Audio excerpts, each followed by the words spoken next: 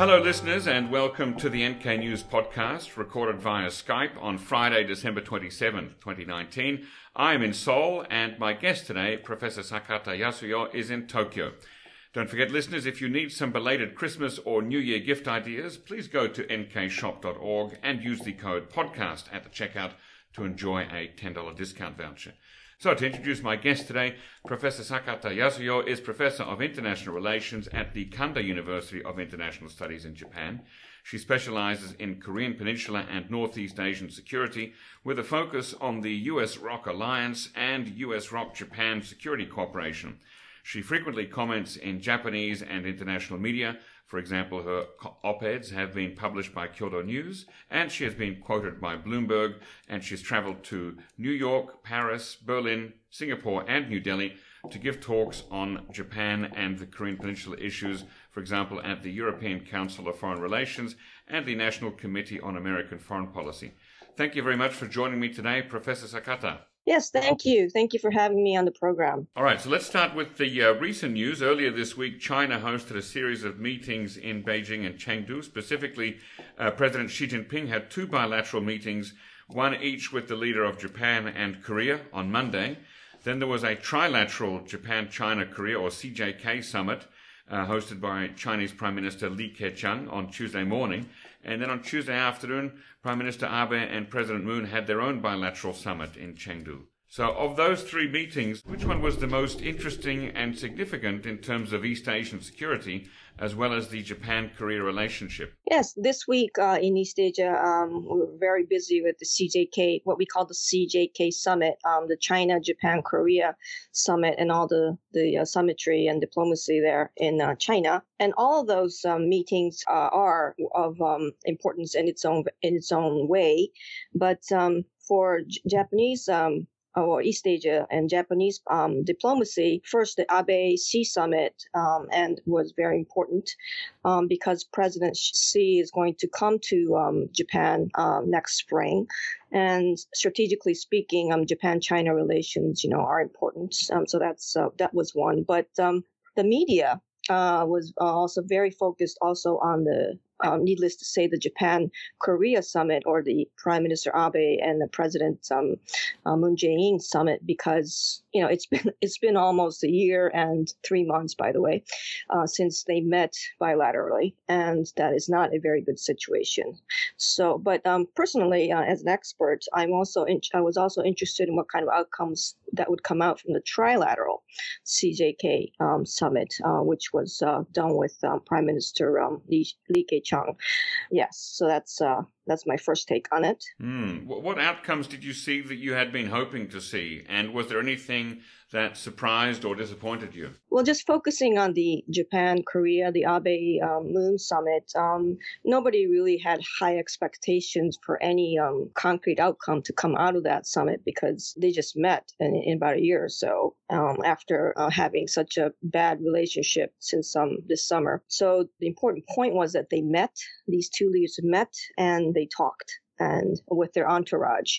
And they did discuss or exchange opinions directly on issues of contention between the two countries at this point. So that's one point that was really focused on. So nothing surprising, nothing disappointing. That's my take on it. Was the idea of early sanctions relief for North Korea discussed? I'm not sure about that, but it wasn't, highlighted in any way, that is. But I'm sure the issue was discussed in Japan-China or the China-Korea or the Japan-Korea bilateral summits, but it wasn't highlighted.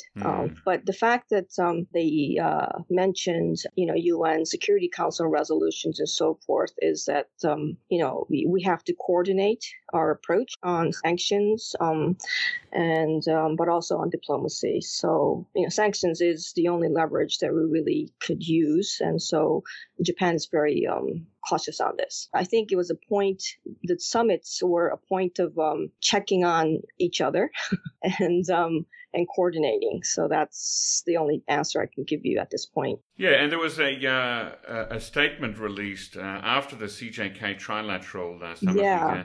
there was a 4.5-page trilateral cooperation vision for the next decade, which you kindly shared the link to the statement on the Japanese Foreign Ministry website with me. I'm going to read out a little bit from that statement that is relevant to the Korean Peninsula. Quote, "We will enhance communication on strategic issues and political mutual trust in the spirit of mutual respect, manage differences properly, and develop long-term relations of peace and friendship. We are committed to the complete denuclearization of the Korean Peninsula. We reaffirm that maintaining peace and stability on the Korean Peninsula as well as in Northeast Asia is our common interest and responsibility. In this regard, we recall the joint statement on the 2018 Inter-Korean Summit by the leaders of Japan, the People's Republic of China, and the Republic of Korea. Endeavoring to achieve peace, security, and prosperity on the Korean Peninsula, we stress that it is only the international cooperation, including dialogue and diplomacy, on and the comprehensive resolution of concerns of the parties in accordance with relevant United Nations Security Council resolutions that can achieve the complete denuclearization and permanent peace on the Korean Peninsula. The leaders of the People's Republic of China and the Republic of Korea hope that the abductions issue between Japan and the DPRK will be resolved through dialogue as soon as possible." End quote. Okay, so that's a long quote there from a 4.5-page statement. Is there anything new here in this? First of all, if I may, on the trilateral cooperation vision of the next decade, this 4.5-page document, Korean Peninsula issue is just one paragraph out of how many paragraphs are in there, right? There's so many paragraphs and so many agreements. It's more focused on economy and so forth. But Korean Peninsula is always taken up in the CJK summit. And so it's just one paragraph, but an important paragraph. And is there anything new here in this statement? Not really. It's the usual statement that the template is there, and this is what they use. So it's nothing new. That's one. If I may mention something, if there's any significance about this statement, even if the template is still the same, we have to read it within the context of the situation now, right? So the fact that the three countries together confirm these principles of peace and stability on the Korean Peninsula and in Northeast Asia is important. And they reaffirmed the Inter-Korean Summit, the Panmunjom statement of 2018. So that's important. When you get down to the latter half of that paragraph that you just read to us, one part is more about coming out from China. And the other part is coming out from Japan. And South Korea is kind of in between, So when you read endeavoring to achieve peace, security, and prosperity on the Korean Peninsula, and stressed that dialogue and diplomacy is important, that's coming out from China. But it has to be based on comprehensive resolution of concerns of the parties.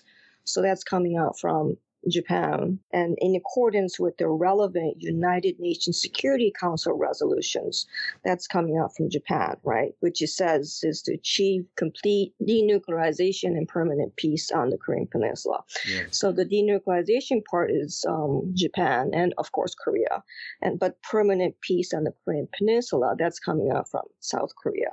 So all the concerns of the parties are weaved into that particular sentence, and that's where we are. The abductions issues, this is always mentioned also. It's always mentioned, okay. Yes, so it's nothing new, but the fact that it was put into that paragraph again, and which means that South Korea, China and South Korea will help and facilitate the issue on the Japanese abductees issue. So that's a good point for the trilateral cooperation. Okay, yeah, we're definitely going to talk about the abductions a little bit later on when we focus on Japan's relationship with North Korea. To what extent do you think Japan can rely on cooperation from China and South Korea in resolving the issues of both abductions and nuclear weapons? Well, abductions and nuclear weapons issues are very different issues, as you know, and basically, China can only facilitate or help. China would not be a critical player in terms of denuclearization itself, but they are important in keeping the environment stable. and putting pressure on North Korea if need be, because they hold the key to sanctions, right? And also preventing war on the Korean Peninsula. In that way, China's important, but would they be critical in actually getting the denuclearization, process and so forth? That's a question in being. And abduction issue, the same thing. This is basically a bilateral Japan-North Korea issue, and China can only facilitate. Okay, now we have a few days left before the end of this year. There is supposed to be some kind of DPRK Korean Workers' Party plenum, or a full meeting. I don't really know what the size of that is, but anyway, it's supposed to happen sometime between now and the end of 2019. Right. And there's also been this talk about a deadline for the end of this year that Mm-hmm. Kim Jong-un has set to basically change things or turn things around before something maybe nasty happens. And he's talked about what kind of Christmas present he gives will depend on actions by America. Do you expect anything coming out of this plenum? Well, we don't know. The so-called Christmas present in terms of a missile test and so forth did not come out. So, and experts here have said yes and no to it. So that's one. But we should be watching the party plenum and see what they come out with. We'll have to see whether Kim Jong-un and the party will come out with a new line or not. Yeah. That's what they've been saying since January this year's New Year's speech, right? Right. And they, in their own way, will look back on 2019 and say, shall we go on and, forget about the United States and take a new line or not, right? My analysis would be that I think they will still keep the dialogue track. They still want to keep the dialogue track with the U.S. DPRK, or rather the Trump Kim channel. And they're watching the U.S. politics, the impeachment and the elections and all that. But they're still watching, I think. I can't really make a 100%, guess. Nobody can do that. But they will basically keep the same line as 2019, keep the dialogue going, or at least keep the channel open and see if they can get anything out of the United States or the U.S. DPRK talks. But they might be a little bit more, bringing up their own pressure upon the United States, right, in terms of not a real ICBM test, but they will show that they could proceed with ICBM development through what they did in December, the two tests, these engine tests and so forth. So I think they'll try to make their own balance between keeping the channel open, but also bring up the pressure and maybe being a little bit more friendly to China and Russia. And we also have, of course, on January 1st, next week, Wednesday, or the day after this podcast is released, there'll be usually a speech from Kim Jong-un for the new year, laying out his policies, and we'll put together a special episode of the podcast just looking at his speech, because that's generally a pretty important document. Yeah, but if I may make one point, we've all been looking at the January speech, right? The New Year's speech, which is important. But we also have to look at Kim Jong-un's new style of using these party plenums and military committees. He usually makes important speeches there. Like this year was April, right? Set the end of the year deadline and so forth. So we have to be looking at both these party speeches, party plenum or party committee speeches, and the January New Year speeches. I think it's a very kind of a new style of decision-making process in North Korea. Yeah, he had a meeting of senior members of the military commission just earlier this week. Yes. Mm-hmm. So that's a military line, okay? Which they said, if I may, that they will strengthen their nuclear strategic deterrent. But at the same time, we'll have to look at the Workers' Party plenum and see what kind of policy line they come out from in terms of diplomacy. See, so it's a set. And so that's what we have to be looking at. And then probably those lines will come out in some way in the New Year's speech that Kim Jong-un will give. Okay, Professor Sakata, let's move back a little bit, take a look at the big picture now. There's a famous quote that I often see in history books from Major Clemens Meckel, a Prussian advisor to the Imperial Japanese Army Staff College and to the Meiji government in or around 1885. He's quoted to have said, Korea is a dagger thrust at the heart of Japan. How does Japan view the Korean Peninsula in a geopolitical sense today? Is it still an ever-present and permanent potential danger? Yes, that famous quote by Major Meckel's speech is actually kind of being revived in a way. Partly, it's not the 19th century politics, but balance of power politics is coming back. So in that sense, the fact that you mentioned that is actually kind of meaningful. And in Japan, we also have another famous Meiji diplomat, Mutsu Munemitsu. Mutsu is the last name. He was the diplomat for the Sino-Japanese War and the negotiations after that and so forth. So he's very famous, has a very famous book out, Mutsu Munemitsu, Kenkenroku. And that also shows Japan's, power politics, balance of power perspectives on Korean Peninsula and China and Northeast Asia. So, Major Clemens Meckel and Mutsu Munemitsu are probably on the same par, so to speak, in this way. And so, as to your question, how does Japan view the Korean Peninsula geopolitically today? Is that yes, any Korean contingency will affect Japan's security. So, in that sense, Korean Peninsula is still I wouldn't say a dagger, but a concern on Japan's flank, so to speak. It's also, we have a new dimension where North Korea's missile nuclear missile program, has made progress, and now Japan's islands is pretty much under its program. So it's not just a Korea contingency. But Japan is also very worried about a Japan contingency, directly from North Korea. So it's a very different situation from, 10 or 20 years ago. It's an ever-present and potential danger, so to speak, even in the 21st century today. Does the Japanese government have a view or a policy on inter-Korean relations? I'm just wondering what the Japanese government is prepared to accept in terms of inter-Korean cooperation and trust building. That's a pretty difficult question, actually, because Japan is not, of course, directly part of that inter-Korean process. But we do want, as the CJK statement said, the trilateral statement that you just read, yes, said that peace and security on the Korean Peninsula is important. Okay, but and also prosperity. Yes,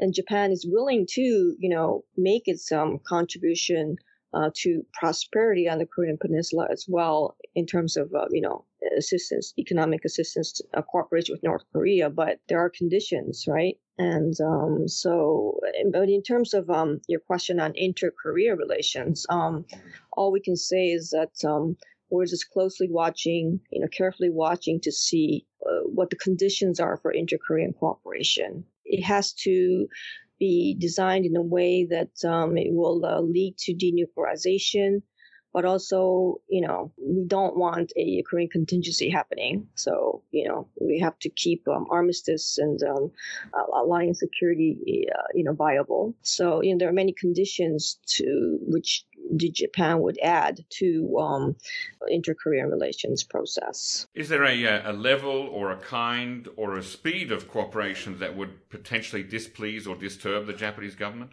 Well, for example, Kaesong or these, the Kaesong Industrial Complex. Yeah, and so these types of inter-Korea economic cooperation projects that really would affect these sanctions would be a case in point where Japan would be making a voice on it. So as long as it can be accepted within the sanctions regime, that's one condition that Japan would be looking for. There are a lot of people in Korea who believe that Prime Minister Abe in particular and Japan in general wants to see the two Koreas remain separate countries forever. Is that a fair assessment? I don't think it's a fair assessment. It depends on the circumstances, right? I mean, for all governments. Mm-hmm. And so South Korea is very important for Japan in that case, and United States as well. And that they don't totally come under Chinese influence, to be frank. So that's another point when we say free and independent. It's not a matter of do we want the two Koreas to remain separate countries forever. It's not a yes or no question. It depends on the circumstances. And also, we don't want an anti-Japan, not friendly to Japan, Korea. So we have to be careful about that. And there's many conditions to what we see as a favorable situation of a unified Korea. All right. How would you briefly describe Japan's relations with South Korea right at the moment? It's not as bad as before. What we say it was the worst in the post-war history of Korea-Japan relations. That was from the summer in July, August to October.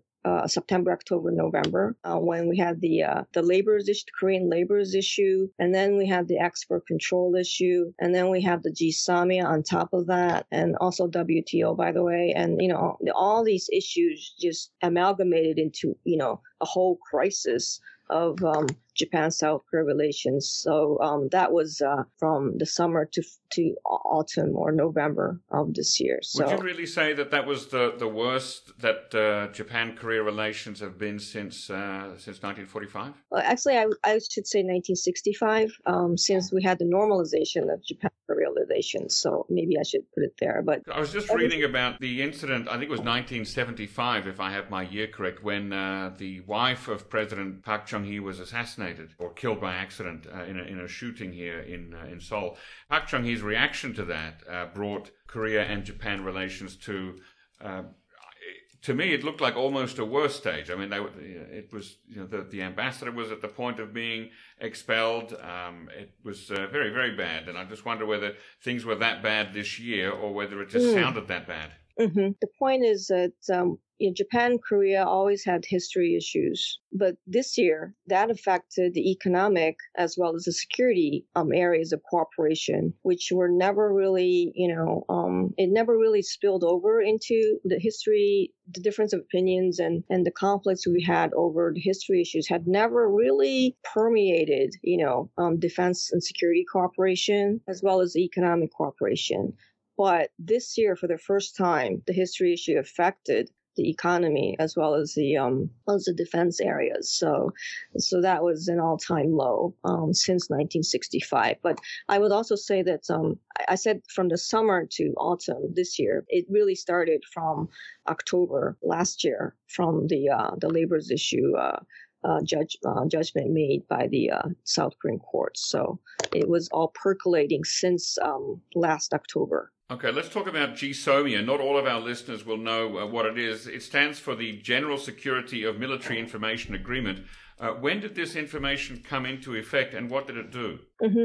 GSAMIA is kind of like the symbolic issue that affected the security relationship between not just Japan and Korea, but also the trilateral US, Japan, Korea security cooperation. So this was actually a very important issue, which came up in August when South Korea government decided to terminate the agreement. But the GSAMIA was signed in 2016 of November. During the Park Geun-hye and the Abe government. What happens is, and it has to be renewed every year. Plus, each party has to say we'll continue the agreement in August. Okay, and then. Okay, but what did the agreement actually do? And it's just an agreement to when the two countries, share military intel. It's just an insurance. It's kind of like an insurance agreement where there's all these processes where the security intelligence will be, protected. So it's just a general agreement on the security of military intelligence, as GSAMIA says. So it's just general agreement to protect the military intelligence. Okay. Now, even though it's not an actual alliance between Korea and Japan, is it the next best thing to an alliance? We're not a formal alliance. Japan-Korea is not a formal alliance, but it is actually an informal, or what Victor Cha, the professor in America, U.S. professor, has said, a virtual or actually quasi-alliance, or what CSIS, the Pacific Forum, has said, virtual alliance. So that's where we are. Basically it's U.S.-ROC alliance and U.S.-Japan alliance, and we cooperate. Inter-alliance cooperation is what the virtual alliance means. But there is no Japan-Korea formal agreement. But GSAMIA is one of the things that could institutionalize, right, defense cooperation. We could be having things like what we call ACSA, ACSA, which is a logistics cooperation agreement, or these are things that other countries usually do. But right now we only have GSAMIA as an institutional agreement. So it's very important symbolically as well as day-to-day, military intelligence. Now, if GSAMIA is a bilateral agreement between South Korea and Japan only, why is the U.S. interested in it? The U.S. is, of course, interested in it because Japan and Korea cannot deter and defend vis-a-vis North Korea without the United States. It's based on the U.S. alliance cooperation. So, and it's really the U.S. that was very, very, very frustrated and got angry with the GSAMIA decision. I think they really worked really hard, the people in Defense and State Department, to really put it back on put it back into its own place, so to speak. And that's what they did from August to November. Yeah, you explained that every year the two countries have to agree to renew the relationship, the agreement, and that's expressed in August. And in August this year, South Korea's government announced its intention to cancel the agreement or to let it lapse. Yeah, that was really a surprise, yes. And then ultimately at the last minute on Friday, November 22nd, just hours before the agreement was due to become null and void, the ROC government announced its decision to keep it going for another year. What effect did this have in Japan? They didn't say keep it going for another year. Oh, I see. But yes, they didn't exactly say that, but they said it's conditional, right? It's conditional based on other things. They want export control, some movement on export control, the South Korean agreement. But of course, in reality, the U.S., the United States will be watching, and de facto, it has to continue, And the South Korean government did position itself in that the GSAMIA continuation is conditional, related to other issues, basically the export control. So they have unfortunately linked the issues together. But Japan, Korea finally did resume its bilateral talks, director level talks in December this month, right before the summit, the Korean-Japan summit. And they're on talking mode now. So, and they are of the understanding of what they need to do, what South Korea needs to do in order to dispense Japan's suspicions on South Korea's export control policies and systems. And, we're working it out. I think they'll work it out. It'll take time. Now, the United States has also been pressing South Korea to pay much more money for the cost of stationing U.S. troops in Korea and including Korea in its defense coverage. Has the United States also been pressing Japan to do the same? There's not much out in the media on the U.S.-Japan defense cost issues because it hasn't started yet. But Japan is closely watching the U.S. South Korea, the SMA, the Special Measures Agreement, the defense cost negotiations. I saw in a news report this past few days that the United States might be a little bit more reasonable on and not asking for 5 times more. But right, I saw a report today in the local media that the United States might be happy with simply a 10% payment increase from South Korea rather than going from $1 billion to $5 billion, which, as you say, is a 5-time increase. How often does Japan have to negotiate its version of the Special Measures Agreement with the United States? Is that annually or every 5 years or something different? We still have the old agreement of 5 years. I think it's 5 years.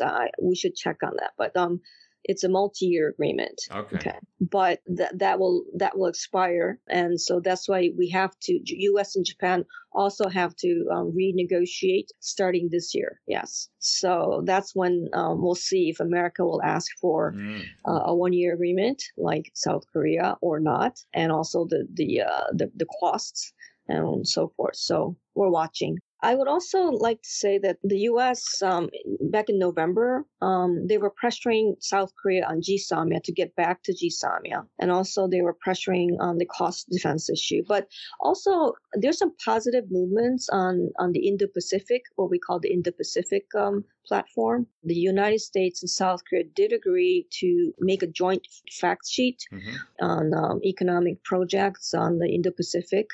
And South Korea has also been a little bit more open to linking itself to the Indo-Pacific concept. Maybe you've heard about South Korea's new Southern policy, yes, which basically connects itself to ASEAN and India and so forth. So it's basically the South Korea's version of Indo-Pacific concept, Korean Open Indo-Pacific, the FOIP concept. So we see a little bit of a kind of a rebalancing of South Korea's position, between the continent, the Russia, China, Korean Peninsula, North Korea cooperation. They're putting a little bit more, they're not putting all the eggs into one basket, the northern side, but they're starting to put a couple more eggs into their new southern policy.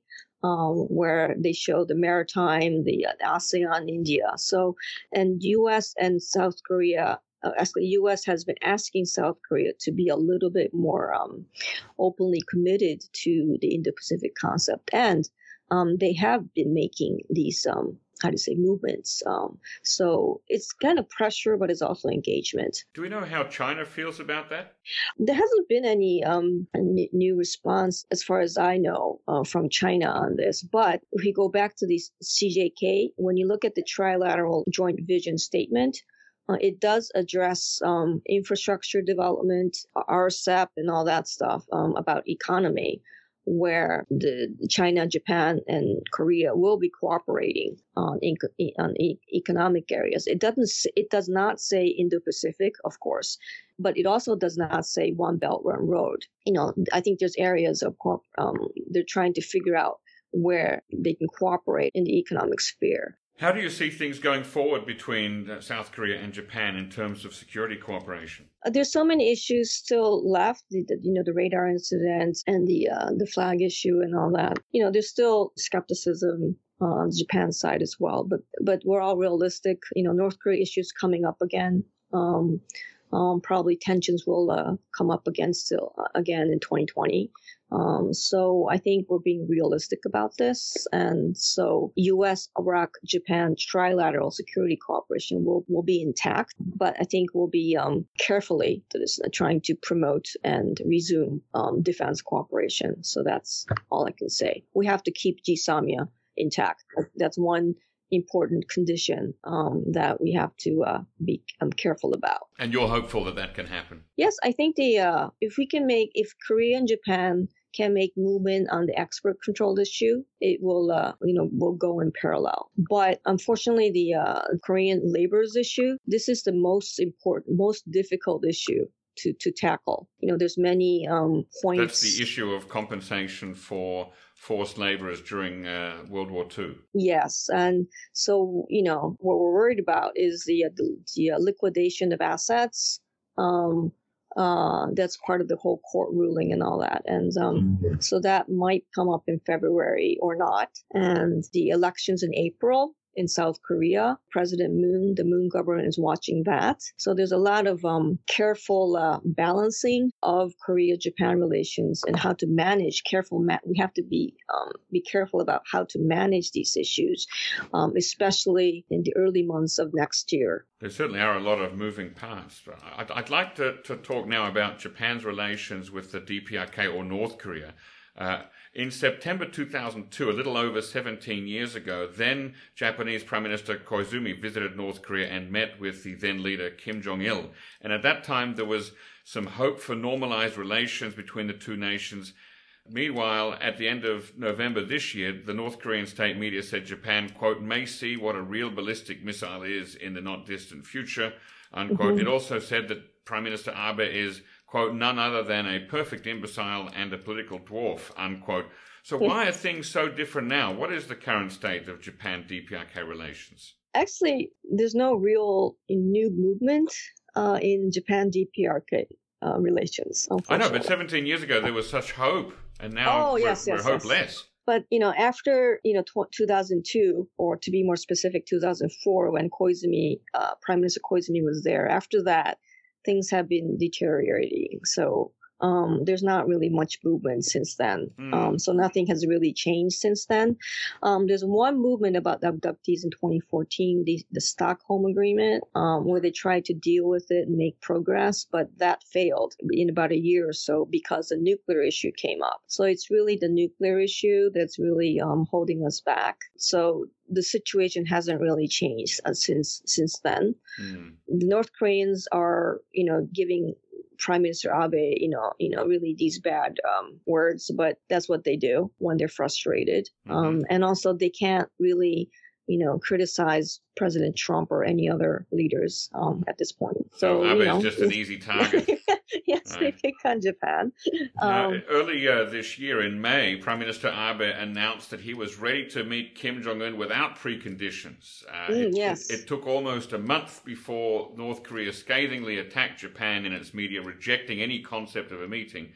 Is there any possibility for improvement in Japan-DPRK relations as long as Shinzo Abe remains Prime Minister? Well, we'll have to see. Prime Minister Abe's, a forward-looking movement in May about, meeting Kim Jong-un without preconditions. That was, one small step that Prime Minister Abe did take. But I think he has reverted back to his old position since September. Well, he hasn't rescinded his statement about meeting Kim Jong-un without preconditions, but it's about, how to deal with the abductees and the normalization talks, which includes, economic cooperation and so forth. So I think from September, he has reverted kind of back to his more safe position where it's about do you do normalization talks first or do you deal with abductees first? What's the entrance to the talks? And so Prime Minister Abe has reverted back to his from September this year, he has reverted back to his position of please deal with abductees first and so forth. Okay, let's talk about those abductees. How many are there that are outstanding? How many issues are there that we haven't resolved? Well, when you look at the Japanese government website and so forth, it's out there. But there's 17 on the official list. 17. Okay. Yes. But there's this another category of people called missing persons, specially designated missing persons, which is about 800 people. This is a list of people who may have been, abducted and so forth, but maybe not. There's about 400 or so people that are listed out of those 800, and it's on the National Police Agency website of Japan. But the official list is 17, where they think that they were actually, abducted by North Korea. I'm curious, do you happen to know when was the most recent, when was the last officially recognized case of abduction of a Japanese citizen by North Korea? Was that, are we talking, in the last 20 years, or is it sometime before 1990? Do we have an idea of when that happened? Most recent time? I'm not sure about that, but it's supposed to be over. It's no longer happening. That's the assumption or perception or that we work on. Yes. Okay. On the denuclearization issue, what's the view of the Japanese government on the denuclearization of North Korea? Does it? Obviously, it's something that the Japanese government wants, but is it something that the Japanese government thinks is pragmatically feasible? Is it something that can be done? Japan is pretty realistic about it. We are of the we as in the Japanese government of the understanding that it has to be done through pressure and dialogue, or basically based on the sanctions regime, but be flexible on the dialogue. But the Japanese government is very, very cautious on how the dialogue goes. That is, we're watching. We will support. Japan will support and has said in the recent CJK trilateral summit, Prime Minister Abe has said strongly that that Japan will support USDPRK talks, but it's about the conditions, right? And so we're pretty realistic about it, that has to be done through a process, And if we can get some kind of IAEA or some kind of a verification process, a feasible verification process in place, that's what we would want. Is there any support in Japan for Japan getting its own nuclear weapons? Well, there's always, in any country, there's always people that, say we should have our own nuclear weapons program and so forth. But I think that the majority is, public opinion speaking, is that we should not have nuclear weapons. Just diplomatically speaking and strategically speaking, it's going to cause more problems than benefits. Yeah. I think there's a realistic calculation that we should just keep under the U.S. nuclear umbrella and keep ourselves as a non-nuclear weapon state and save the NPT, non-proliferation treaty regime. Yeah. There's many calculations which ends up in saying that we should stay non-nuclear. But there is this tension of whether we should, be strengthening our extended deterrence capabilities with the United States, and because of the North Korean nuclear threat. So it is real, and we should be more careful about what kind of measures Japan would be taking. But it all comes out from the threat that we perceive from North Korea. What are the current views of the Japanese government on the relationship between the North Korea and the US at the moment, especially through the lens of the personal relationship between Donald Trump and Kim Jong-un? It's, that Prime Minister Abe is, quote unquote, friends with President Trump on a friendly relationship. But I think the reality is that, yes, they can pick up a phone and talk and so forth, and which is very important. But it's also a way to kind of get Japan's voice into the talks, the North Korean nuclear talks. And so it's a realistic way of how we deal with the situation.